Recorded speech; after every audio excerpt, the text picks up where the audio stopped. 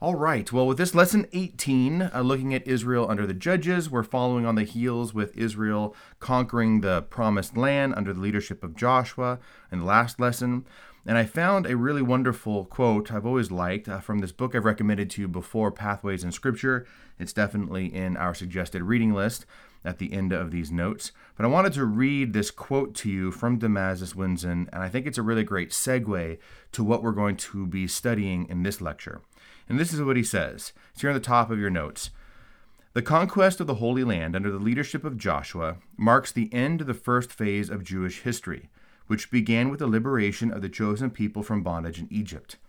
It is the age of Israel's childhood, when God calls his son out of Egypt, takes him by the hand, and leads him with cords of love. With the conquest of Palestine, Israel leaves the kindergarten of the desert and enters upon the trials and temptations of adolescence. These are described in the book of Judges.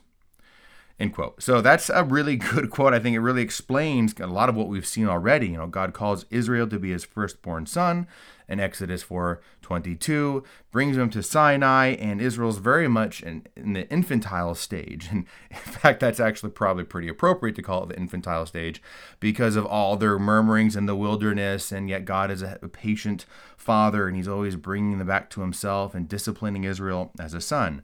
Well, now you can kind of look at Judges as like the teenage years, I suppose. And every age has its own problems. If you have kids and you've had maybe older kids now and you've seen your child from the time they're born to the time they reach adulthood, every age has its problems. And that is certainly the case here in the book of Judges. So before we dive in and look at some of the main highlights, as we always do, I thought it would be good just to give you a little bit more of a frame of reference for the book itself, like we did with Joshua. This is a period of about 300 years. It ranges from the death of Joshua all the way to Samuel, which we're going to cover in the next lesson, the appearance of the prophet Samuel in the book of 1 Samuel. So 300 years, that's a very, very long time. And the book of Judges is divided into three pretty nice and clean divisions. So you first have a couple chapters, really chapter 1 all the way through the beginning of chapter 3, which is kind of an introduction, an overview, a prologue of the period of the Judges after Joshua's death and after the death of that entire generation underneath Joshua.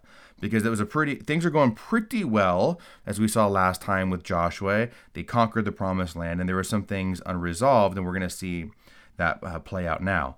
So that's a bit of an overview, what happens after he dies. And then you get into the period of the judges properly so called, right? So there's 12 judges, which is very easy to remember and to understand. You got 12 judges for the 12 tribes of Israel. Don't be confused, though. It's not like there's one judge for each of the 12 tribes.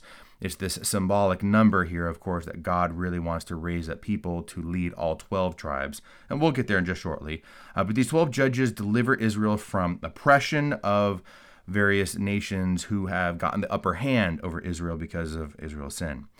And then at the final section, you got a number of chapters, 17 through the end of the book, 21, with unfortunately, a lot of drama, problems, corruption. There's liturgical corruption, spiritual corruption, moral corruption. It's a disaster, an absolute disaster. And we're going to cover that at the end of our lesson here. So throughout the period of the Judges, as you go through these 12 judges, there is pretty much every single commentator on the Judges will point this out. There is this recurring sevenfold cycle of covenant disobedience. And every single little cycle is like the Exodus relived over again. So it's just these Exodus echoes through, well, let me just read these 5 points here in your notes. This happened 7 times. Okay, so first, sin. Israel's corrupted by the culture. That's certainly true because they don't drive out the inhabitants amongst them from their midst. So they fall into the culture, and they did, quote unquote, what was evil in the sight of the Lord. What was evil in the sight of the Lord is a constant refrain throughout the book of Judges. So they sin. Then next, they're conquered by a foreign power. So that's the phase of servitude. Okay, so again, think Exodus here, like servitude, like they were under Egypt. Even if it wasn't as bad as Egypt, they still are oppressed by a foreign power. And then the third phase is supplication. So they cry out to God, deliver us from oppression. We need your help. Okay, just like they did with the Egyptians. And then God sends a judge to deliver them from oppression into freedom. That's the stage of salvation. Again, that's kind of like a Moses type figure there.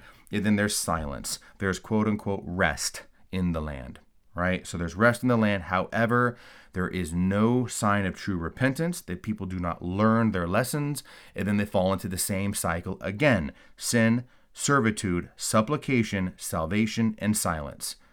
That happens 7 times throughout the book of Judges, 7 being the number of covenant, but in this case, it's the number of covenant breaking. Poor Israel is breaking the covenant that they have with God over and over and over again, okay?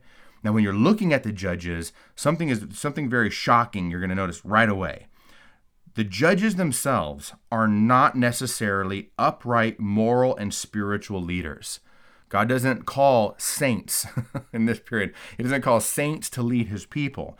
The judges are deeply flawed individuals, but they're military and civil leaders that God raises up for the good of the people to deliver them from oppression. All right, the Levites are really supposed to, as the priests, are supposed to lead the people into holiness. Remember everything that we said about the book of Leviticus before. The people are meant to be set apart for holiness, holy living, holy worship. But as we're going to see at the end of this period of salvation history, at the end of the Judges, the Levites themselves are corrupt and they are not leading the people into righteousness. So the judges themselves don't think that the judges are supposed to be the saints who lead the people into a proper worship of God and a virtuous life. No, they're deeply flawed. And I'm going to point out some highlights here for you throughout this lecture, but they're primarily military deliverers, okay? And I think that will help make sense as you read their stories. All right, so you've got 6 major judges.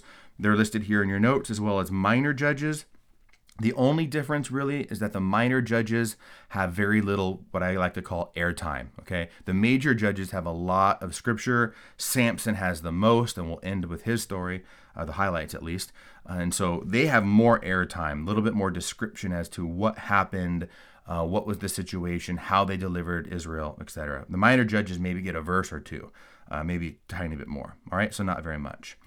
Now, another really important key theme to keep in mind is that this entire period is plagued by, 1, a rejection of God, all right, which you can totally see in that recurring cycle of sin, right? They're rejecting God, they're not repenting. And then also 2, a rampant, deeply rooted moral relativism. It is shocking how moral relativism is depicted as one of the root causes for this recurring cycle of covenant breaking, right? So we're going to see in the last part of the book of Judges, there is this verse that forms what we call, it's a literary device, it's called an inclusio. Think of it as like bookend verses that really cap off a particular section, and those verses highlight the theme of that section. Now you can have these inclusios be just a few verses long, a chapter, a book, whatever it might be. In this case, it runs from Judges 17:6 all the way through Judges 21:25. And the verse is this: "In those days there was no king in Israel. Every man did what was right in his own eyes." Right? So that summarizes those 2 issues that they're dealing with at the time. They are rejecting God. There's no king in Israel. So there's no physical king, all right, that sits on a physical throne, as we're going to see later on in the United Kingdom. But really the point is God is not their king. They've rejected God as their king. And number 2, every man did what was right in his own eyes. Okay? So that's moral relativism. Hey, what's right for me is right for me. What's right for you is right for you. Don't judge. Be tolerant. I'm not sure if you're picking up on this, but this is a problem in our age as well. And it's a problem in every single age, where you begin to think that you can do whatever you want. In fact, if you go all the way back to the Garden of Eden, this is what Satan said to Adam and Eve, right? You can be like God, determining good and evil, meaning you can call the shots. And this is what we're seeing right here as well. This is Satan's age-old tactic that he used back then and he's using right now. Do whatever you want. Do whatever makes you feel good. Do whatever you think is right in your own eyes. And really what that is a rejection of God. And that is going to be some of the root causes, not all of them, I'll explain some more, but some of the root causes for the chaos that we're going to see in this period. Okay, like I said, liturgical, spiritual, moral. I mean, it's just utter insanity what's going on. So definitely grab yourself a glass of wine or whatever it is, because it's I don't know. I always ask my students, do you think that Judges is worse than Numbers, or Numbers worse than Judges? And it's a toss-up. So with that, let's dive in here with chapter 1